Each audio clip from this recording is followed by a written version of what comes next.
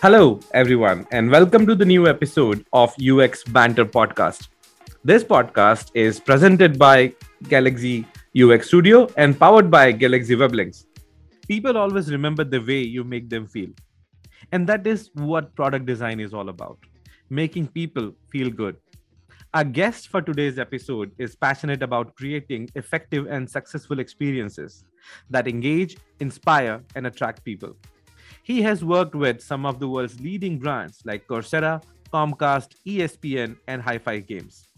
A mentor, DEI advocate, speaker, advisor, entrepreneur, and self-taught designer. Please welcome the lead product designer at Netflix, Mr. Fonz Morris.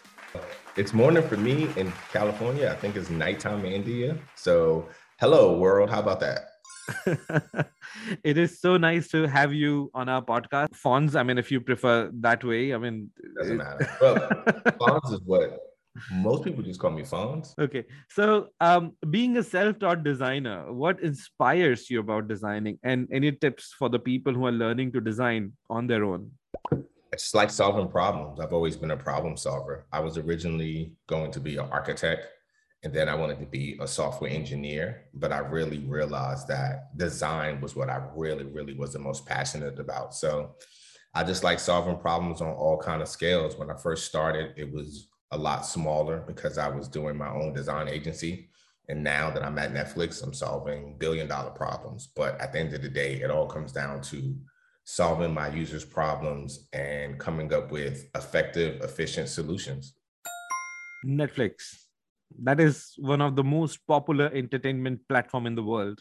And when you are creating such immersive and inclusive user experiences, what is the process like? How do you go about doing that?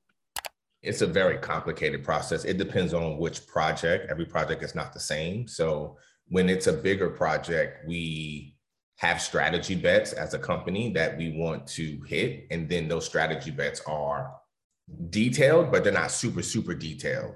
We then take those strategy bets, and as a growth team, we figure out how to actually execute on those. And we get up as a team, we work with our product managers, everybody gets together as a team to try to talk about what the problem is, make sure we all understand the problem.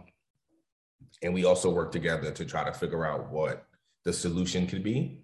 And then once we figure out what we think the solution is, which would be our hypothesis, we then go into figuring out how to test this hypothesis before we actually decide to roll it out to our global user base. So we prefer to A/B test a lot of things to make sure that we have the right signal, we made the right decision.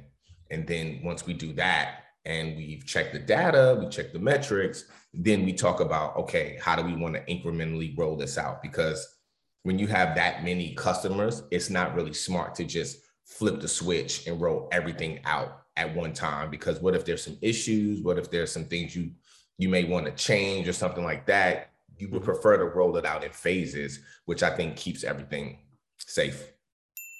So from the changes that has happened, from Coursera to Netflix, do you think that in that journey, the different methodologies used in these big brands, the way they operate, the way they function, do you think that there is a certain overlap, or is there any big difference between the processes involved in these big organizations? Or is there any learnings that you carry from one practice to another?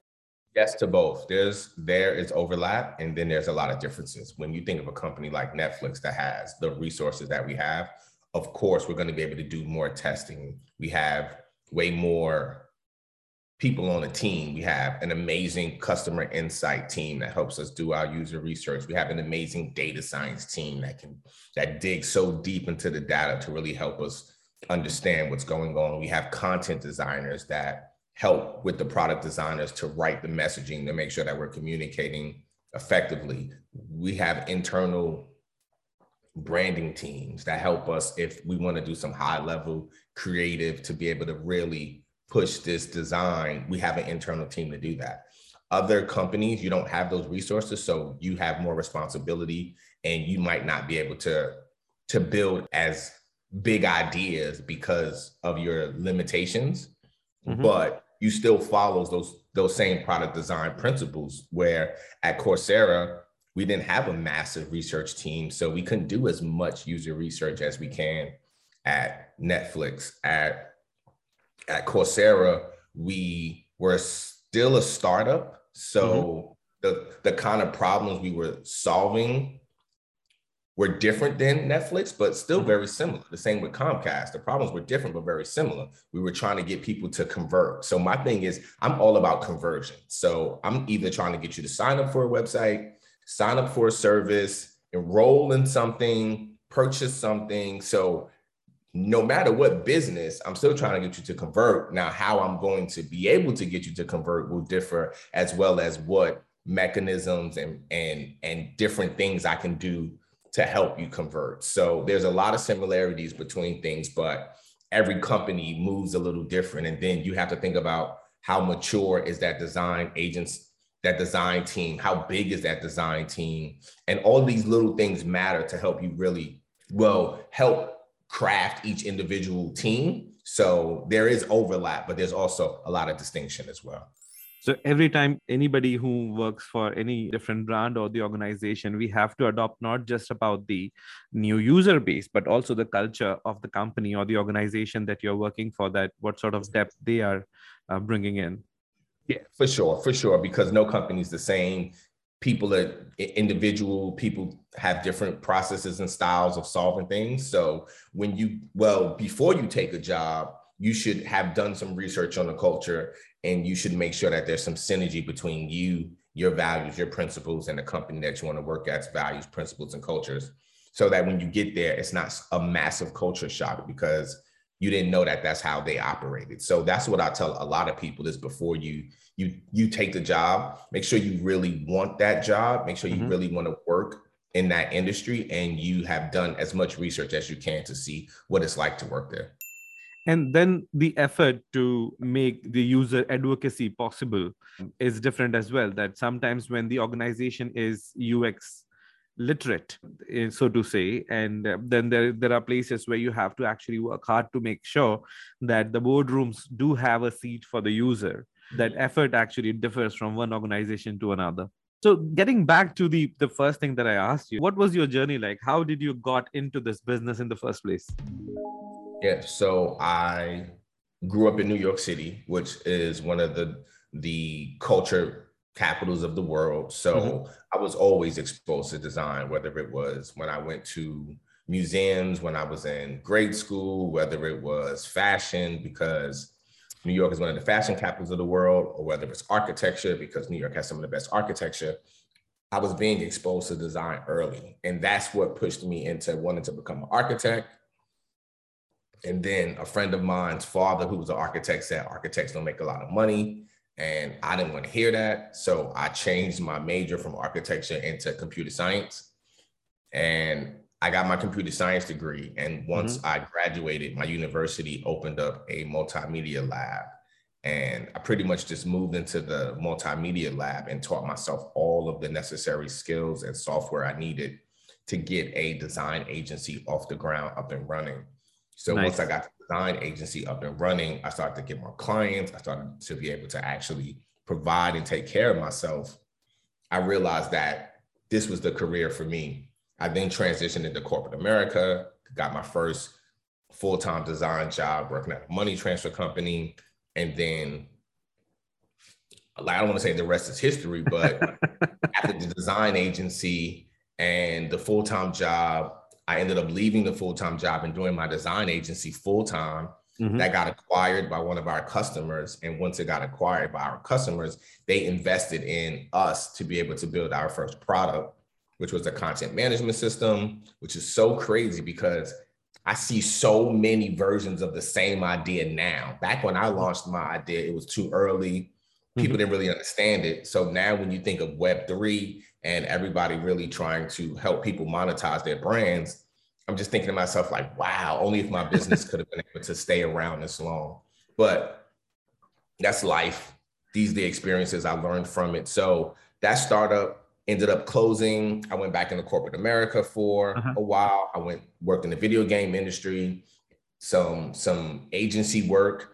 and then to Comcast, which was amazing because I was working on the sales and marketing team, which was Xfinity.com, which Comcast is the biggest telecommunication company in the United States. So being able to work on a website that got that many views and trying to help convert users at that scale was amazing for me. But I still had an entrepreneurial spirit. So I left Comcast and went back with the same team that I did my first startup with. And we tried to do another startup that was video conferencing, just like Zoom, right? Like a WebEx competitor. So we come up with good ideas. I think we're just a little too early. And I think that's why you really have to have a better understanding of what your investing looks like, because it may take time for your idea to actually take off. So if you don't have enough runway, then you won't be able to stay afloat long enough to maybe have the industry understand your idea and support your idea. So that startup ended up closing. And then that's when I realized at this point, I was married, I had a daughter, I needed stability. And I also felt I needed to move from the East Coast to the West so that I can be in more of the tech design ecosystem. I didn't feel the East Coast design community was as strong as the West Coast. So I started to look for jobs out on the West Coast. I got the job as lead growth designer at Coursera. And that's when I relocated my family out here. We've been out here in San Jose for about 4 years. And then when I got out here, like I said, I wanted to be a part of the design community. So I used to go to a lot of design events, no matter what it was. I would take the train up to San Francisco 2-3 times a week. And one of the events that I went to, I met an engineering manager from Netflix, and he asked if I had ever thought about working at Netflix. And then I said no, but I did have a strong entertainment background, so it wasn't too far-fetched. And he helped me out a lot and got me into the interview process. And I did a great job in the interview when they offered me the position. That was about 2 years ago. Right. So the path was that Comcast, the entertainment industry experience, led to your networking activities that you participated actively, going out there, meeting people, making connections. And then that segued into your job, your position at Netflix. That's I think that actually gives a clear idea to anybody who is looking to work with bigger companies and organizations. It's a stepwise process. If you can't just crack it with your placement directly, I think the best way would be to just get the relevant experience and make sure that you keep making connections, you keep meeting people, and go to these events. So perfect. I mean, you hit it right on the nose. Some people will be fortunate enough to maybe get into these big companies on their first try, and that's fine. Learn from their successes, but don't judge yourself based off their successes. Maybe that's not the path for you. So find an alternative path where, like you said, as long as you keep trying to get this experience and you keep pushing, one day you'll get to wherever you think you want to be, but it just may not be as easy or as simple, but you'll get there. So you moved to San Jose in 2019. And that was the last time I was 18. There to 18. 2018. So it's been almost 4 years. A big shift. I mean, the life in New York and life in San Jose, I mean, that's as different as you can be. There's two different Americas out there. Drastic shift. I mean, it's far. It's the two opposite coasts. There is nowhere as many people in San Jose as it is in New York. It doesn't feel as big of a metropolis, but that's good because I was looking for like a more slower paced life. But then at the same time, let's say you do want to have fun and go out and do things like that. There's not as many options in San Jose as it is in New York. So it's really more about what are you looking for? I'm a little older now. Like I'm also a family man. So I'm not really looking for bars or things like that. I'm looking for ways to spend time with my family and still grow my career and network. So San Jose is perfect for that. But somebody who's a little younger that may still be looking for a social life and having that type of fun, New York is a way better city. Right. But for the family man that you are, I think Yosemite, Big Sur, Santa Cruz, I think those are the things where you actually want to spend time with. I love the drive that you have to Big Sur. You just go driving across that big bridge and near Monterey and all that area. I think it's a fantastic experiences to have. Very quiet, but I believe that's a different perspective at life, isn't it? Yep. When you are looking at that. Okay. So now I have a few cards here. Okay. So first question for a Netflix man, books or movies? Books. Are you sure? I don't watch movies. Like, I don't watch movies at all. Like, I mean, the only time I watch movies is if I watch something with my daughter, but I'm just a book guy. Okay. Window or aisle seat? Oh my gosh, always window, because I need something to lean my head on. And I love looking out the window. I'm one of those people that can look out the window for hours. So window all day. Same here. People say aisle because they want to use the loo. I said, how many times are going to go? And plus, the trolley person will always come and say, excuse me. I need to look out the window, man. That's most important to me. More important than the bathroom, looking out the window. Okay. One person, alive or dead, you would like to grab a drink with? That's a good one. I would like to have a drink with Malcolm X. Oh, cool. That's fantastic. Somebody also mentioned that they wanted to grab with John F. Kennedy a drink. I think that was a great answer as well. But Malcolm X, amazing. I mean, I would like to hear more about his. Yeah. I mean, that's really a fantastic answer. Yeah, really smart guy. I read the book. Okay, so you read the autobiography of Malcolm X, and you can see just how his transformation from Harlem to becoming this global world leader, and the way he looked at the world and how he wanted a better life for the Black community. I just really resonate with that. Cool. Amazing. Your favorite mobile app? Ha, that's a good one. Gmail. Okay. So here is the list so far. We got calendar, notes, TikTok, Instagram, Uber, and I can't remember the rest, but Gmail is, another addition to the list. Because I have a lot of communications that happen. My life has changed through email, and it's a massive way to communicate. So like, I'm not really the on my phone all day type of person. So either I would have said Chrome or I would have said Gmail. None of your products align into that? Oh, no. Like I told you, I don't really watch movies on my phone or TV. I read a lot. So I'm reading through Chrome, which is the web browser. And then I'm reading and also communicating through Gmail. Cool. And if you were a superhero, what would your power be? That's always a good question. And I think I would have to go with something like, who would I really say power I really, really, really would want to have? See, I'm not really into like a Batman or a Superman or something like that. But I would have probably somebody like a Professor Xavier. So he's in the X-Men. Yeah, no, that I know. That I know. So the power to read minds, or maybe I think it's a good answer from the UX person's point of view. If you see that the empathy is what we strive for. Any product that we design, we want to know what the other person feels like. And if we can have that inkling that how this is going to happen, and having that understanding from the other person, I think that is certainly going to help in our business and career. Okay. That's an X. I mean, if you think about it, he's the leader of the X-Men for a reason. So, True. I know that you don't watch screen much, but your favorite TV show of all time, even from your childhood? Oh, it's a TV show called Martin. Martin Lawrence had a comedy, like a sitcom that's my favorite show without a doubt. My sister and I have watched that show. We almost know every single episode and the punchlines of every episode. We've watched it for years and years and years. It's just such like a low budget quality comedy show that is still funny. Like if you watch it to this day, you'll still laugh at it because the main star, Martin Lawrence, is a comedy, as a comedian. He's just really funny. And he was always in like these weird, relatable scenarios that you could kind of see yourself in. And then because it's TV, they kind of drag it out a little to make it even more funnier. So I would definitely say Martin. Definitely. I'll check that out. Definitely. You should check it out and see if you like it. Like, I want to ask you that. Like, what's your favorite TV show of all time?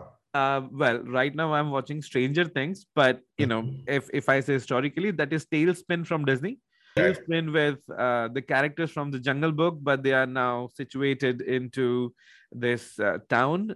And so Baloo flies a plane, and then Sher Khan is the big businessman, and Louis has a bar somewhere, and they all gather there.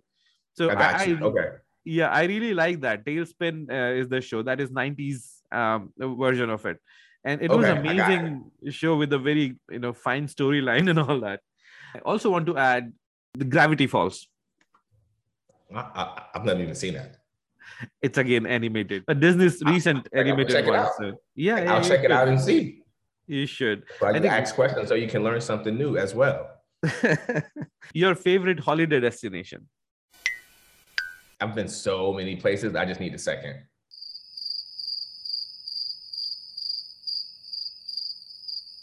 Jamaica.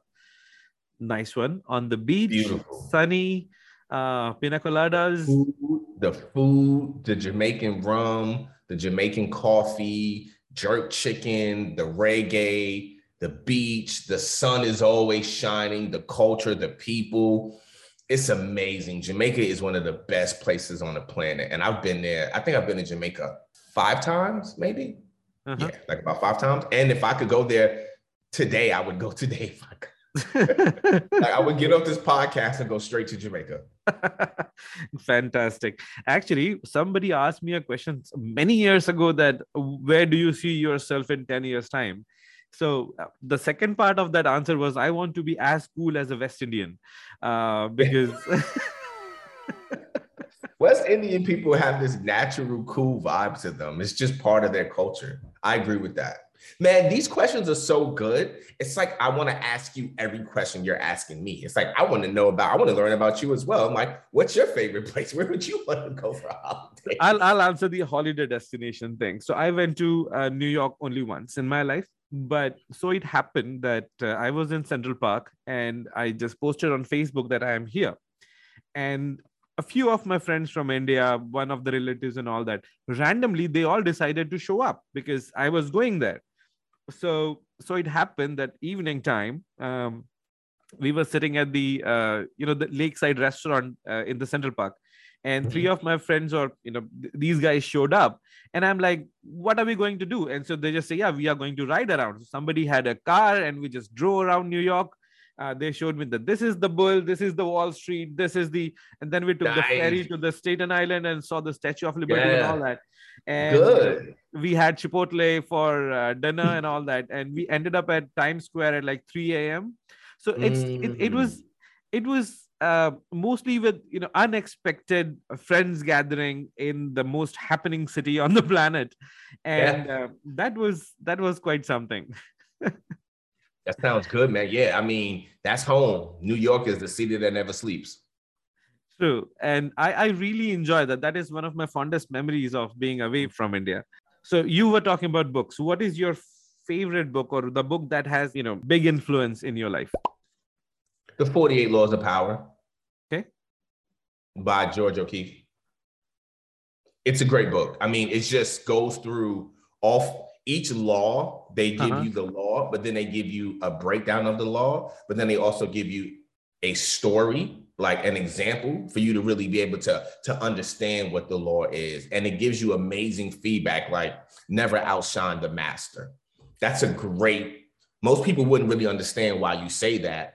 But there's a lot of different ones like that I read this book when I was young. So because I read it when I was young, it was able to give me a little more knowledge and wisdom about how to navigate life. And I still love it. I still have a copy in the living room. And I still tell people that they should pick it up whenever they can. It's a thick book.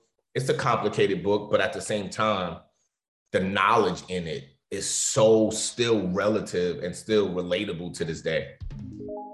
Great. Nice one.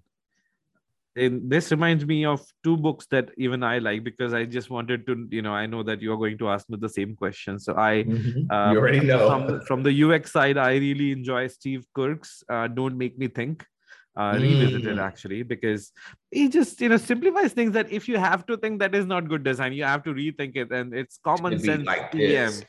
To be That's intuitive. If I have to think, I just told some mentees of mine yesterday a design that they're working about, like a design that they're working on. They need to put themselves in the shoes of the user because I don't think the design is simple enough. I don't think it was intuitive enough. I feel they were thinking more as a designer and not putting themselves in the shoes of the people that would be using this.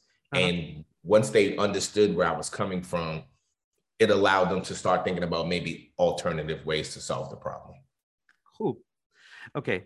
And last question, which is, what would you do if you were the president for a day, president of the USA? I would make sure I opened up more opportunities for people to provide for themselves, whether that means I opened up a budget to be able to give people jobs, whether I opened up a budget to be able to help with education in various areas. That's what I'm passionate about, educating people and giving them the skills and the support that they need to be able to take care of themselves. People don't want free, some people want free handouts, right? Okay, fine. Most people don't. Most people like working. Most people are hardworking. Most people are smart and want to provide and want to do for themselves. But depending on where you were born, gender, ethnicity, some of these people don't get the same opportunities as others. I want to level that playing field where everybody gets the same shot to be able to see what it's like to be successful. And I think that really starts with education. And then after education, the next step is employment. So I would focus on education and employment. Great answer. Getting back, I mean, this was all the questions that I had for you. That was fun. Okay, so there's this thing that we actually got through when we were doing the research about your profile and all that. When we were socially stalking, we came across this thing called growth design that you mentioned. So what is growth design, and why do you think it is important that, what are the skills needed to be a successful professional in growth design? So growth design is pretty much the intersection between business and design. So a lot of the work I do at Netflix is focused on the design, but also heavily focused on the business impact. I'm heavily focused on what the metrics will be, what the numbers will be after this, what the revenue will be after this. And I don't know if all product designers are that focused on the business side. They're focused on the UX, maybe the UI, maybe the way something looks. Those matter to me, but that's not it. That's just one piece of it.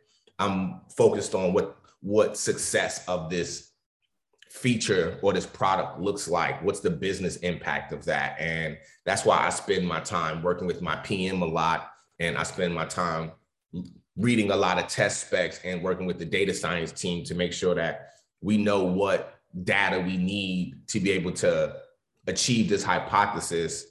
And that hypothesis is based off of the business goals. So when I first started designing, I wasn't that focused on that. I was more, let me get this website up, let me design this logo. It was just more of launching.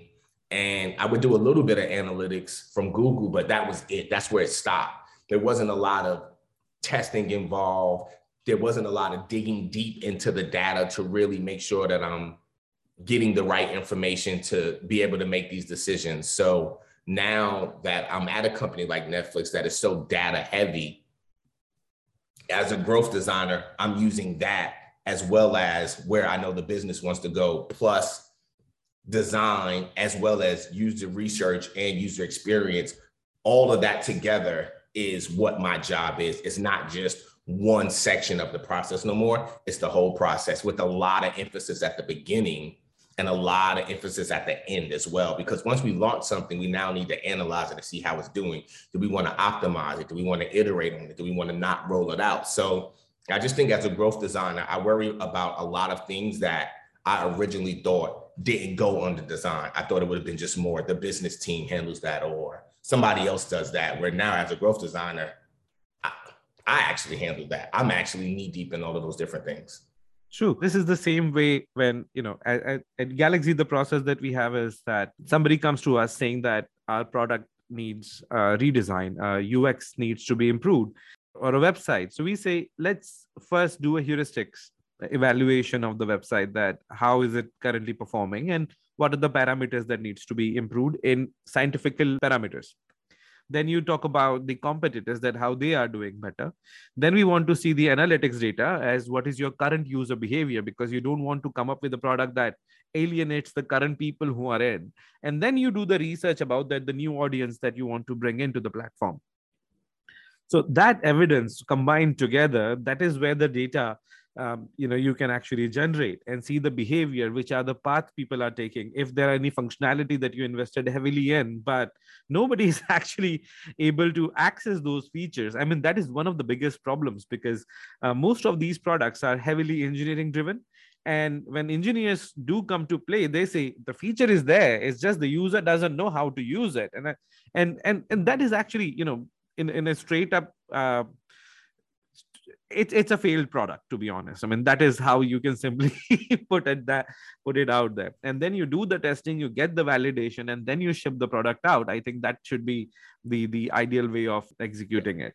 For sure. But once again, this ties all the way back to the original question that you asked me about what's the difference between a smaller company or Coursera or Netflix is that style. Certain companies will be heavy engineering focused, where design is almost just like support a little bit, where some companies design is peers. They're equal with engineering. So there is no engineering just builds it and now design, you try to make it look better. It's we worked on this solution together, and that's how you build a successful product. And I think that's one of the reasons why Netflix's platform is so successful is there's this really strong intersection and collaboration between the design team and the engineering team. That's why the UX is so good. The UI is so good. People find it easy to use, and we have so many users.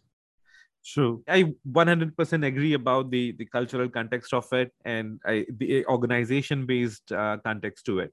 Now, the bigger challenge that we face here in India is that, first off, we used to be all the development, the coding companies were here, and design was always done on site. So when we started into UX, the biggest challenge was that how to make people understand that the UX can be done with the team locally. So we had to adopt and improve a lot. We have to templatize a lot of things. The design op has to be come to a level when everybody in the team is educated enough to take the opportunity and do these things really quickly, so that they are not actually scaring away the clients or anybody who says that, oh, we want to do heuristics and it will take a couple of weeks. We can't do that because that's the luxury that we don't have. So need to find the shortcuts, that how do you just go from point A to point B? Right. And that is the smarter way of designing. And that is how you adopt to the culture when you are not allowed the luxury and resources of bigger organizations. Yep, for sure. No, I mean, hey, this is great. +1 to everything you said. +1 is what we say at Netflix when we agree. So +1, +1, +1, +1. That's fantastic. Okay, so finally, the last question to this discussion: any advice or any good words, or that you want to give to people starting out in the industry? For sure. Be patient with yourself. Have fun. Invest in yourself. Invest in yourself like you're the product. The same time you put into all the pieces that's in your portfolio and what you think you're going to do when you get this amazing job at Meta, make sure you put that same time into yourself so that you are on the right path. Make sure you take time to do self-assessments. Make sure you take time to really think about what you're passionate about and what does success look like for you, and try to build a little plan for yourself. It may change. That's fine. It's not about following the plan exactly. It's about just having some form of structure and being able to build on things. And over time, you'll get to wherever you want to go. Don't wait for somebody to crown you as a designer or as a senior designer. If you're putting the time and the energy and the passion and the work into being a designer, you're a designer. Whether you want to call yourself junior designer, mid, all that stuff is extra. Remember, you are a designer and you will get better as time goes by, but you have to take that first step. So don't worry about if your first project doesn't look as good as the next person's or this. In time, it may even look better than their stuff, but you have to put that hard work in, and you have to believe in yourself, and you have to stay positive. Plus one to that. I think you patience and practice. I think yep. those are the keys, and persistence is and is optimism, what makes us optimism because it's going to be a hard road, and without the optimism, then you may start to doubt yourself, and that's fine. We all go through that, but I just want you, if you fall, to take your time, get back up, keep pushing. If you fall again, get back up. Just keep getting back up no matter what happens. Keep getting back up because it's so worth it. Cool. With that, I would say that this is the most fun I have had on this podcast, and that has been the banter that I wanted to go through. Yeah, for sure, man. I like those questions. I'm actually going to copy that idea, and I'm going to soften up situations with more gentle questions like that. When you're doing these kind of talks or podcasts, sometimes it's always like a little serious, and it's just straight to the point where what's wrong with asking somebody some 10 questions are just banter, like, hey, what's your favorite song? What's your favorite food? It's like an icebreaker almost, and it really helps set the tone. So this, even though it was 7:00 in the morning, this was I'm very, very glad that I was able to attend. So thank you so much for the invite. So thank you for joining us this early in the morning. And with that, in the coming seasons, I hope that we'll get some sort of arrangement to get you back with new questions, new topics, and the conversation. Or if I do a podcast, and if when I create my podcast, I'm going to ask you to be on my podcast. So you ask me to be on your podcast, I'll return the favor and ask you to be on my podcast. Anytime. I'll look forward to it. Thank you very much for joining Fonz once again. Thank you. And gentlemen and ladies, whoever is listening to this podcast, today's episode was a fun-filled banter as promised. And I'm going to see you guys next week with another guest, and hope that we'll have more fun, or even equal to the levels of fun that we had today. That would be something, won't it? So check me out on Twitter, everybody. Young Fonz. I'm on Twitter, LinkedIn, Fonz Morris. I love to talk to the community. I love to support the community. Reach out to me. I'm here. And with that, I wish you guys a great day ahead. And thank you very much. Bye.